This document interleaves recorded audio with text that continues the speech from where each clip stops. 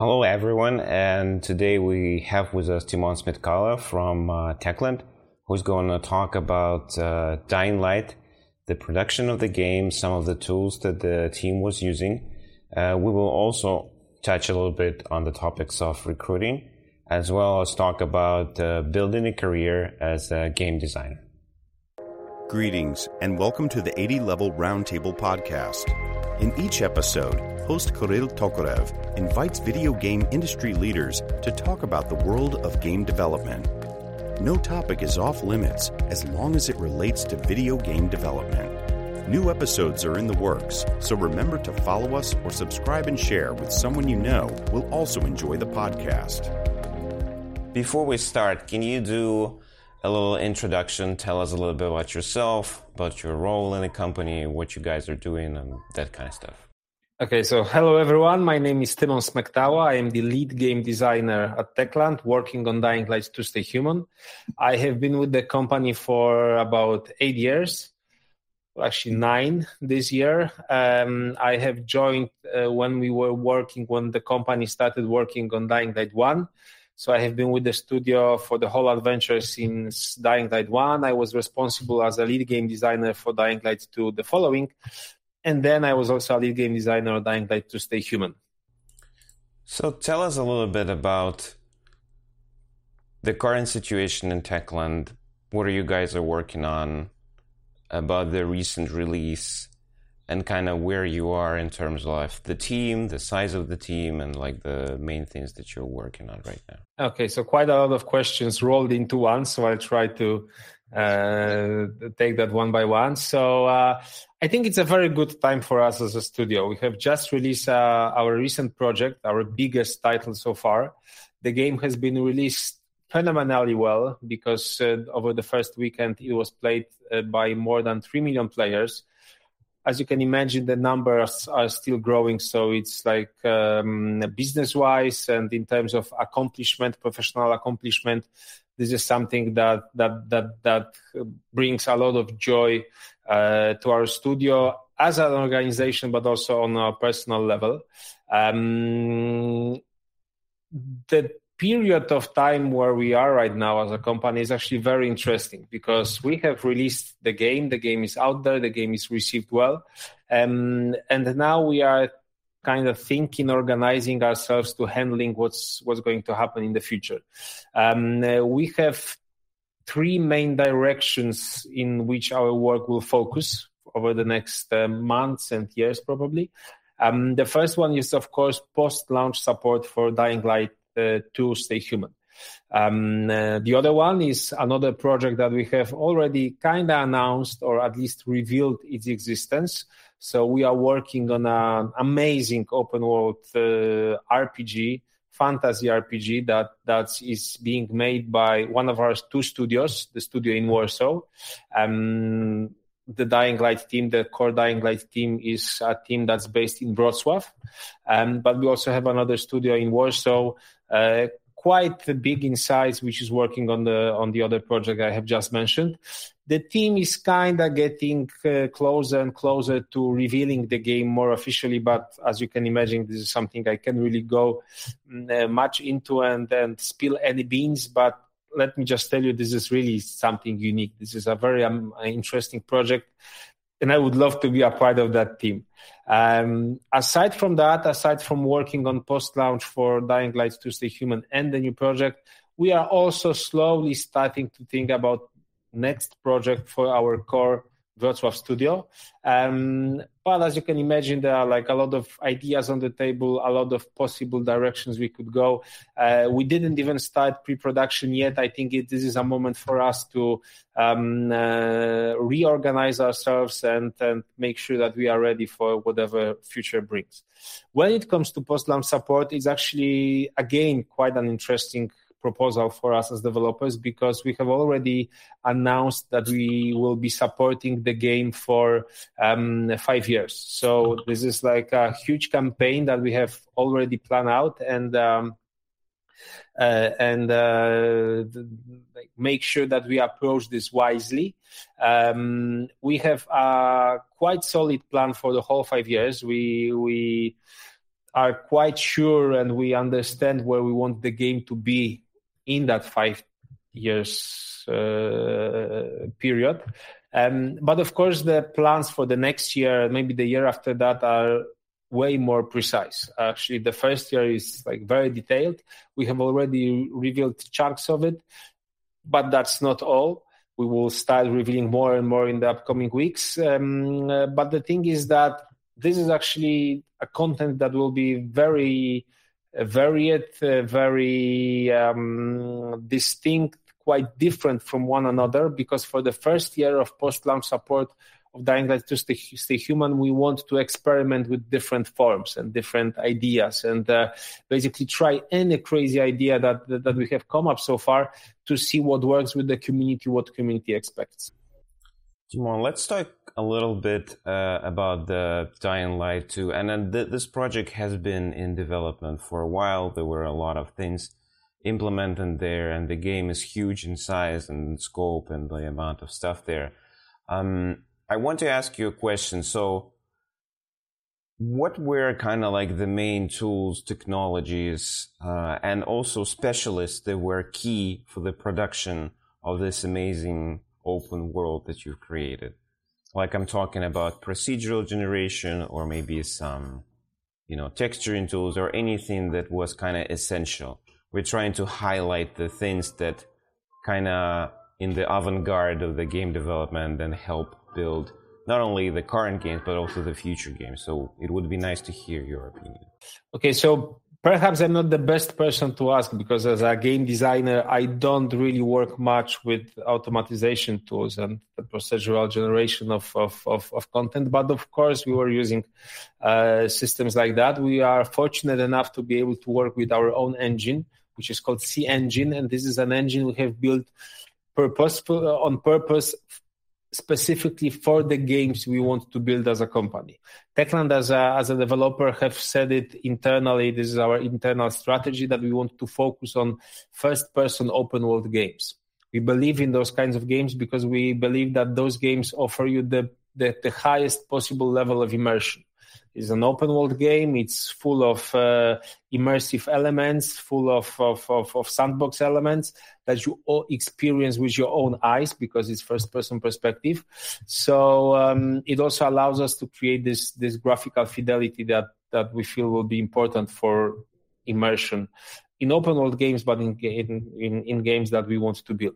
So the CEngine is an engine built specifically for this, but we have also, like a part of it, like a huge chunk of it is something that we are calling, maybe not the most fanciest of names, because we call it the City Builder, but this is actually our automatization tool that allows us to create and iterate on the environment and the fabric of environment and the playable space that our environment is very easily, very quickly, and very swiftly.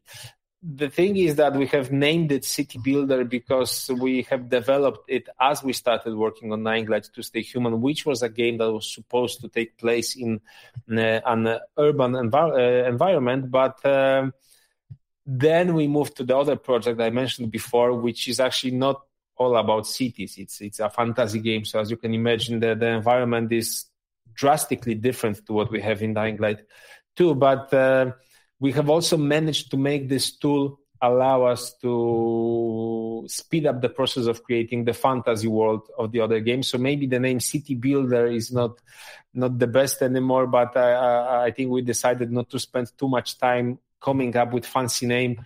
We just wanted to have a tool that works and tool that makes our processes faster. So what it does, it allows you to create cities or other environment using smaller blocks, buildings, even smaller ones, like specific like elements of buildings, and then iterate easily and change that easily with a push of a button, with a move of a mouse, of a computer mouse. And this is definitely something that helped us to make our work on Dying Light 2 Stay Human faster, especially that it also understands some of the gameplay rules that we have in the game. So not only the environment created with the City Builder looked nice and was creating like this illusion of real city fabric, but also was considering all of the rules that we have in our traversal system, parkour system, with measurements, with the differences of heights, etc., etc. So definitely this is like our baby that helped us a lot over the process. And when it comes to specialists, I think it's kind of hard to say, but because I would bet that for every AAA game developer, everyone is basically looking for everyone. Everyone is looking for the best possible programmers, for the best possible artists, for the best possible level designers, game designers. So it's the same with us. Like we are on the market for the best specialists out there.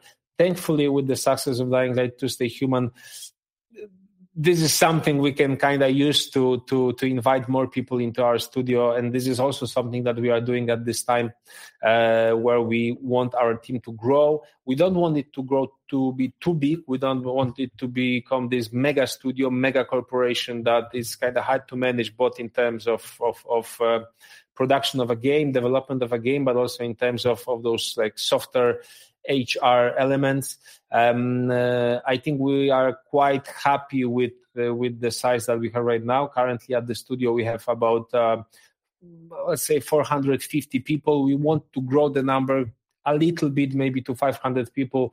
I think this is the rough estimate of what we want to have internally as a core part of our Wrocław and Wrocław studio combined. So tell us a little bit about the kind of recruiting market in Poland. I know that it's extremely competitive because there's like a lot of very good studios that are producing AAA titles there. How do you attract new people to the studio? Do you use your brand, the game? Because we have this saying that the developers are still gamers and they usually want to work on a game that they actually want to play. Do you use some other elements like, a better office or maybe insurance? Like, what are the things that help you attract more specialists? We'll be back after a quick break. Ever thought modern video games should be more interesting? At the Gaming Blender, we take randomized genres, mechanics, and make a new game every episode. I've added permadeath. We have a survival game of a hardcore simulation, which could be House Flipper, and with the permadeath of XCOM. And that all has to be an action-adventure. Yes. Oh, dear. Yes. And sometimes it doesn't quite work. And you have a construction off over the course of the narrative. A construction off? The way we can do this is that we ditch your idea entirely. Entirely. Check out the Gaming Blender on all your favourite podcast platforms now. So again, maybe I'm not the best person to answer. Maybe you should get someone from HR for this interview. But of course, I also see things and experience things. And as a lead game designer, I'm also involved in recruitment of new game designers. So like I think I can answer your question quite thoroughly and make it quite factual. So for us, I think the most important thing is definitely the projects that we are working on. I think in the AAA space, it's very, very hard to compete in terms of salary or in terms of benefits, because every top-notch studio out there offers basically a very similar level of benefits and gratification for work. So definitely what you can do to excite people is to present them that you are working on an exciting game, an exciting element of a game, or maybe you are working in a studio that it's praised as a studio and respected as a studio. And I think with Dying Light 1 and Dying Light 2, we have also we have proven ourselves as being one of the top developers in the world. Dying Light 2 Stay Human, as I said, is a successful game, so it's also makes things easier for us. But of course, I understand this. I think every one of us understand you are only as good as your last project, so you need to hire the best people to prove yourself again, and I hope we will do that with the next one. But definitely what we have managed to create at Techland is an amazing culture of a studio. And I think this is something that personally, but I think no matter who you ask from Techland, you will hear them saying the same thing, that the biggest asset of our studio is the people that are working here, because everyone is passionate, everyone is creative. I think everyone says the same thing probably, but really this is a huge pleasure to be working in such an environment. Like every meeting is extremely creative, full of goodwill, full of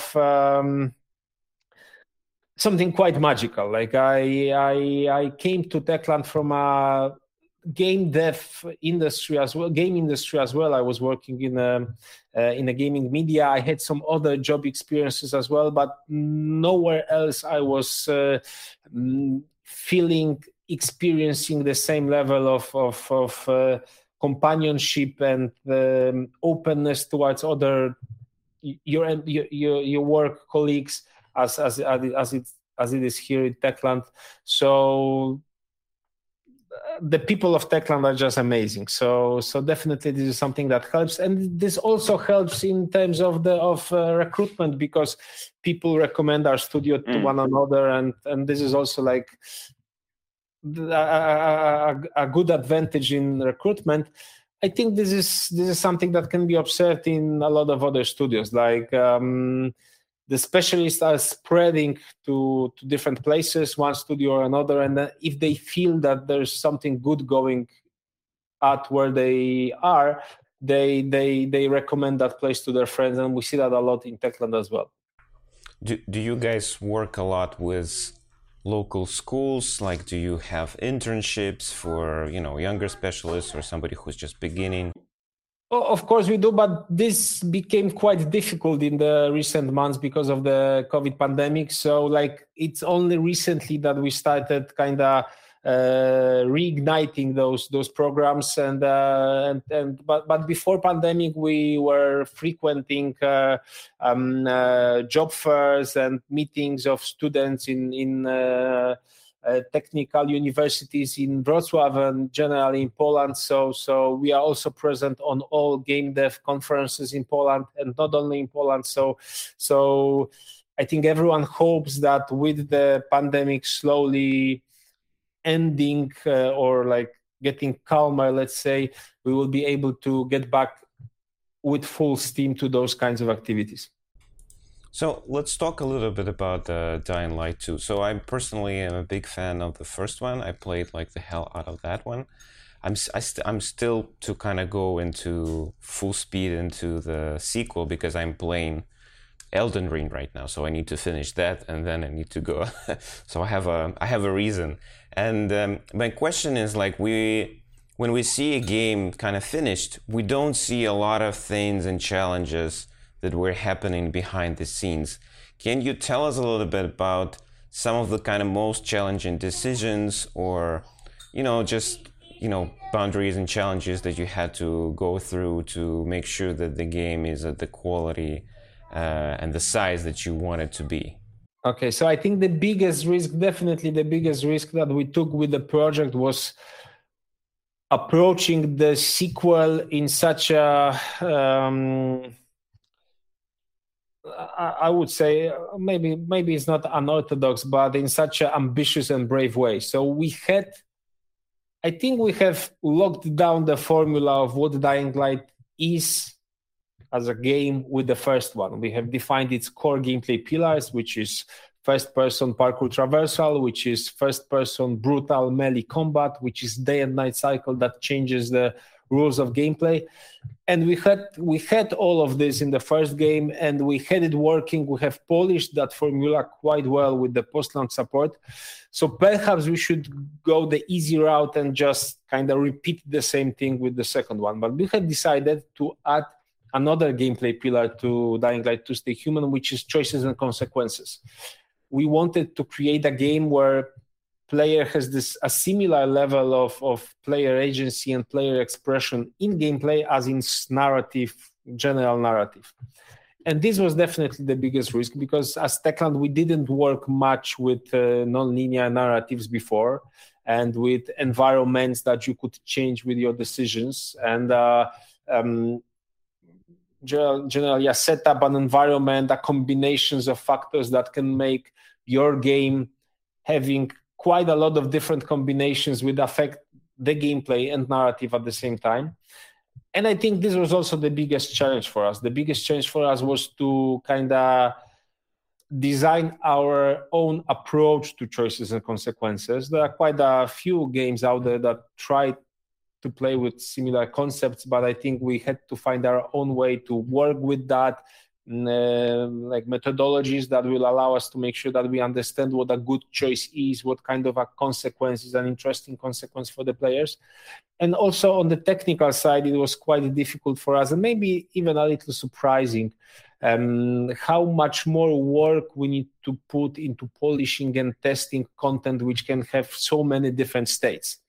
With Dying Light 1, we were basically just testing one game in a way. We were just testing a game that could be played only in one direction.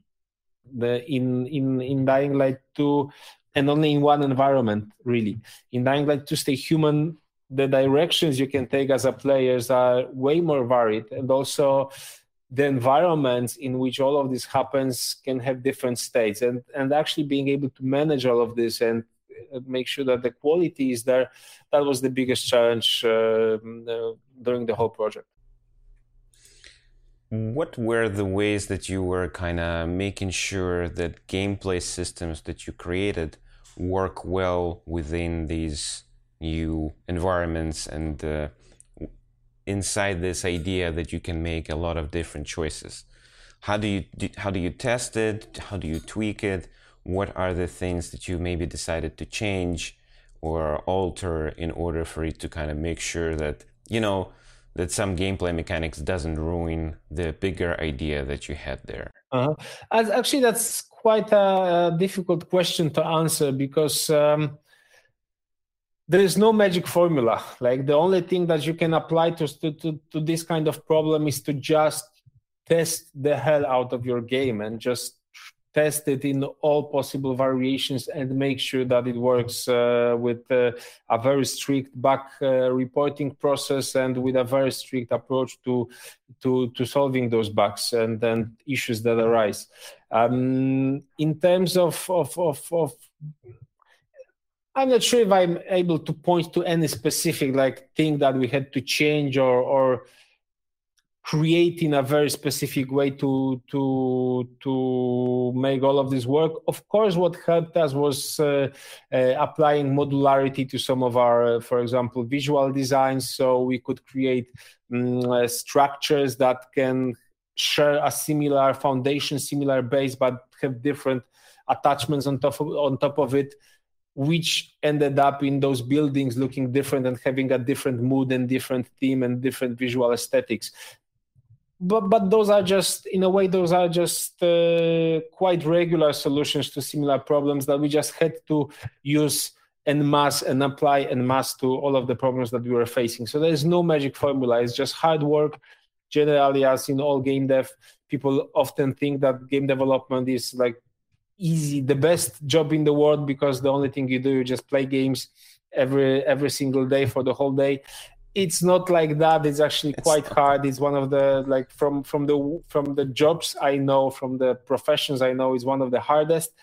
But having said that, it's also one of the best, because the feeling that you get when you are able to create something, when you are able to create this virtual world, see it work, make it work as you want it to work, and then you release it and people enjoy it, that's really a huge accomplishment and something that really gives a lot of energy and good things to you as a person, as a professional.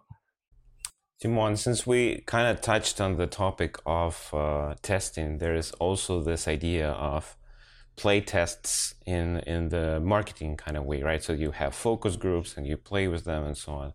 And they say that Mike Tyson once said that everybody has a plan until they're hit in the face. And my question for you is, did you feel the same kind of hit in the face when players first started playing your game? Because it's usually, I know, like in the game development circles, it never goes according to plan and everything is kind of like So how did you work with them in those That's directions? true. Definitely, that's true. That what you said is true. Like that in game development, nothing goes according to plan. Like you can have the best design on paper, but as soon as you implement it, or even as soon as you try to implement it, you see that there's like this mountain of problems that you have to overcome. And when you implement it and people in playtest start playing this, you see that there's like an even bigger mountain of player feedback that you have to consider. But I don't see this as being hit in the face. Like as a game developer, you are used to this so much that you don't even register this. So it's not like this big blow that knocks you out. It's just like a regular slap on the face. So of course we had that. Like the first playtest that we did, actually they were quite encouraging. But the list of problems that were listed after the first session of playtest was so huge, so long that we kind of got a little, maybe not depressed, but like, oh shit! So now there's this much of work we need to do. I think one of the maybe the closest to what you are asking about was one of the playtests we did mid last year when we realized that people are finding our combat to be maybe a little too easy, maybe a little too much on the easy side, maybe a little bit too repetitive, and this kind of surprised us because we felt that we have it good, that we know what we're doing, and we knew it. We found out that we knew what we were doing. We just didn't. We just kind of lose focus on upkeeping the balance, like a very small tweaks in parameters of what was happening. So thankfully, when we received that feedback, it was actually good that we have received that feedback and we did those playtests because we were able to turn around this within a very short amount of time, like maybe 2 or 3 weeks. So then we redid the playtests, as I said, after 3 weeks, I think, or maybe a month, and the results were completely different, way bigger. So if you're asking me about something like this, I think that was a moment that was kind of like a little surprising, which was the moment where we left our guard down. But aside from that, of course, when you do playtests, it's not that easy to get good scores, but that's good. I think that's actually something that also tells a lot about our industry in general, that people are expecting more and more and higher quality. And if you want to play in the top league, you just have to be prepared to spend resources and time and a lot of effort to deliver that level of quality that people expect. Timon, this is an excellent kind of bridge into my next question. So we often talk about kind of players' expectations and what do they want to get from the game. How do you work with that? Like, do you just follow the trends that are out there and just trying to build on top of them? Or do you feel kind of the courage and you feel confident that the things that you are introducing are going to be the new norm and kind of build on top of it? Because I'm not going to kind of point fingers or name, but there are some examples when like there are companies that don't really follow the beaten path and they are super successful. And at the same time, there are companies that are very much into like listening to the players, following, making life kind of more easier for the player to make sure that it's more like a movie, I would say. Like the game is more like a cinematic experience. And they are constantly being critiqued in the community for, kind of being super repetitive, let's say this way. So what's your take on it, and how does Techland kind of work in that? So both me personally, and I think as a studio, Techland as a studio, I think we are quite confident about our ideas, but also, and I think that's maybe even a stronger part of our design process, we are very confident about the relation that we have built with our community. So yes, we listen to our community, and I don't feel it is anything that game developers should be ashamed of. It's good to listen to your community. It's good to listen to what people expect from your game. The thing is that you have to learn how to create this communication, which is really direct, really honest, and allows you to filter what's really important. So both me personally and generally the whole team, and like there's a dedicated team that focuses on contacts with the community management, but also generally having a discussion with community. We try to be as active as possible, and we try to not only like gather all of the opinions and feedbacks that are left on Twitter, Reddit, or whatever, but we also try to engage with those gamers and try to understand what are they expressing, the feedback that they are expressing.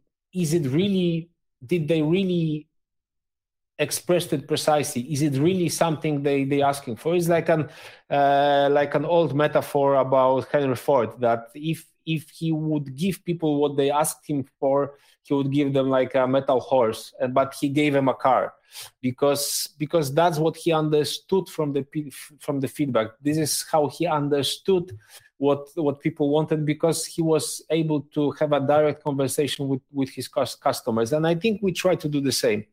We are not ashamed. I think we are even quite proud about like being open with our community and listening to the community feedback. Of course, this doesn't mean that we are steered by I don't know, like voting forms and whatever people say online. We approach that data as a data. We approach this quite scientifically. We try to analyze it as best as we can. But yes, our decisions are based or are using community feedback we're using this as a part of our decision-making process, because I believe this makes our decisions more informed. I think it's a wonderful answer, because truly it is impossible to kind of make a game that everybody likes. And if you listen to community too much, you might get in trouble. But at the same time, if you don't listen to them, nobody's going to buy the game. Exactly. What also helps us is that Dying Light 2 is the second game in the franchise. So we have kind of grew with our community since the first one. We have a lot of trusted community members, which we can ask directly, basically even give them the build before the release and ask them what they feel about it, and have a very meaningful conversation about what we are trying to do with the game. So definitely this helps. So, Timon, I want to kind of come back a little bit to this creative process and the construction of the game, if you will. Usually in the perception of kind of the general audiences, there are two parties inside every game studio. There are the coders, the programmers, and then there's the artists who are kind of creating the vision and so on. So where do you feel game designers stand in this, in this territory? Are they more with more technical people, or are they more with more kind of creative crowd that just bounces ideas? So I think game designers have actually the worst job on the project, because you could say that game designers they don't know anything. Like if you are a coder, you can code the game. If you are an artist, you can create this amazing piece of art, like this object or texture or whatever. If you are a game designer, you can only create basically a Excel spreadsheet and maybe a Word document, and that's it. So you really have to work hard, and you really have to prove yourself that of the team, and you really have to gain that respect to be able to lead smaller interdisciplinary teams working on specific features. So of course, I was saying this half jokingly, because as I said before, I believe I have the best job in the world. But I think generally this is a call to all game designers to focus on the professionalism of their work, on using professional methods and growing professionally as a game designer, and being able to use those approaches, those methods, those professional tips and tricks to gain respect within a bigger team. Going back to your question, actually, I think it's a good thing that designers are kind of in between. Designers, one of the tasks of a good game designer is to actually be the bridge between the artists and the programmers, being a person that understands both sides and be able to talk with both sides and come up with designs that then I miss a word, are good to work for both artists and the programmers, and that allow both artists and programmers understand the essence of the feature that they are working on and work together on it and add to it, not just push it in one direction or another. Thankfully, at Techland, we focus on features working in a quite interdisciplinary way. So for every bigger feature, there's like a smaller kind of strike team or a smaller team that consists of animators, 3D artists, concept artists, programmers, basically anyone that's required for the feature, FX artists. So I think we kind of know how to work with one another. And as I said, the best thing about Techland is how much we like one another. So it's actually quite easy. Like it's even if we speak different languages and we have to use different metaphors and different language words to express our needs from a feature, our requests for a feature, our vision for a feature. I think being able to speak openly and having that honest communication within those interdisciplinary teams definitely helps to deliver the features that we need to deliver. So to kind of wrap it up, I have kind of like this final question about, usually we ask people where to kind of how to get into game development. Where do you learn more about video game development? I think over the last, 10, 15 years, there are much more schools right now that kind of teach you how to build games. You can build projects together and actually finish some kind of little prototype or vertical slice and so on.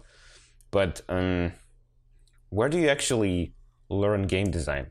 It seems like this is such an elusive thing, and when you look at any great game designers, usually they just start with a pencil and a sheet of paper and they start drawing something or creating these little labyrinths or maps and then kind of go from there.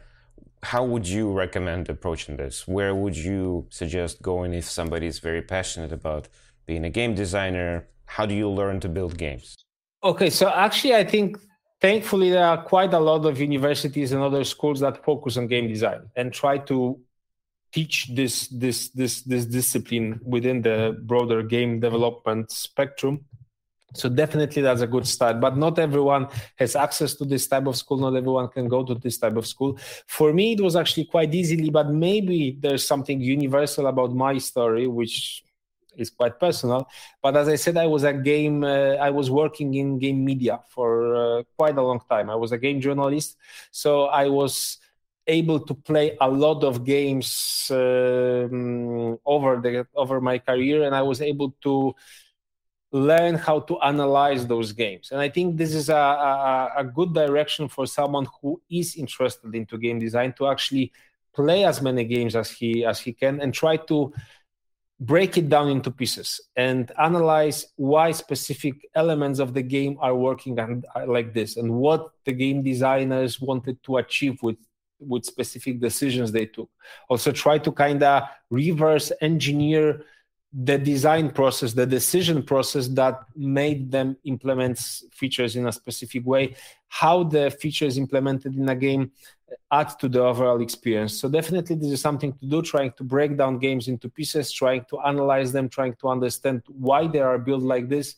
Also trying to ask more specific questions like what's the progression system for the main character, what's the progression system for the whole game, for the narrative. So definitely something like this. Also look at the enemies. Why are they designed like this? What kind of player abilities do they test, etc., etc., etc. There are also quite a lot of books on the topic that are quite easily available, starting with Theory of Fun, and basically there are quite a few dozen of them out there. So this is something to try as well. One thing that I'm also using, because I'm also running like a game design workshops, and usually what we do is we start with a short lecture explaining the basics of game design. But the next thing we do is we try to create a board game based on an actual computer game, on an actual video game. And this is also a very good exercise to analyze the original video game and understand why it's built like that, what's the essence of the game, what's the gameplay loop of that game, what are the gameplay pillars for that game, for that product, and then try to translate it into the rules and the construction, the design of a board game. So also try to participate in exercises like this. But yes, as you said, the game design is actually quite an elusive art, and it's I personally, my professional quest, and I hope I will achieve it one day, is to actually be able to find like a set of golden scientific rules for game design that will allow me to apply them to any design problem and make sure that I will be able to solve it. I'm not sure if it exists, but I'm still looking for it. So of course, if I find the golden rules of game design, I will publish it freely for everyone, open source for everyone to enjoy, because I think that would make would make life easier for quite a lot of people out there. Because in one of the slides of the presentation I was giving at one of the game conferences, I was kind of using this picture to present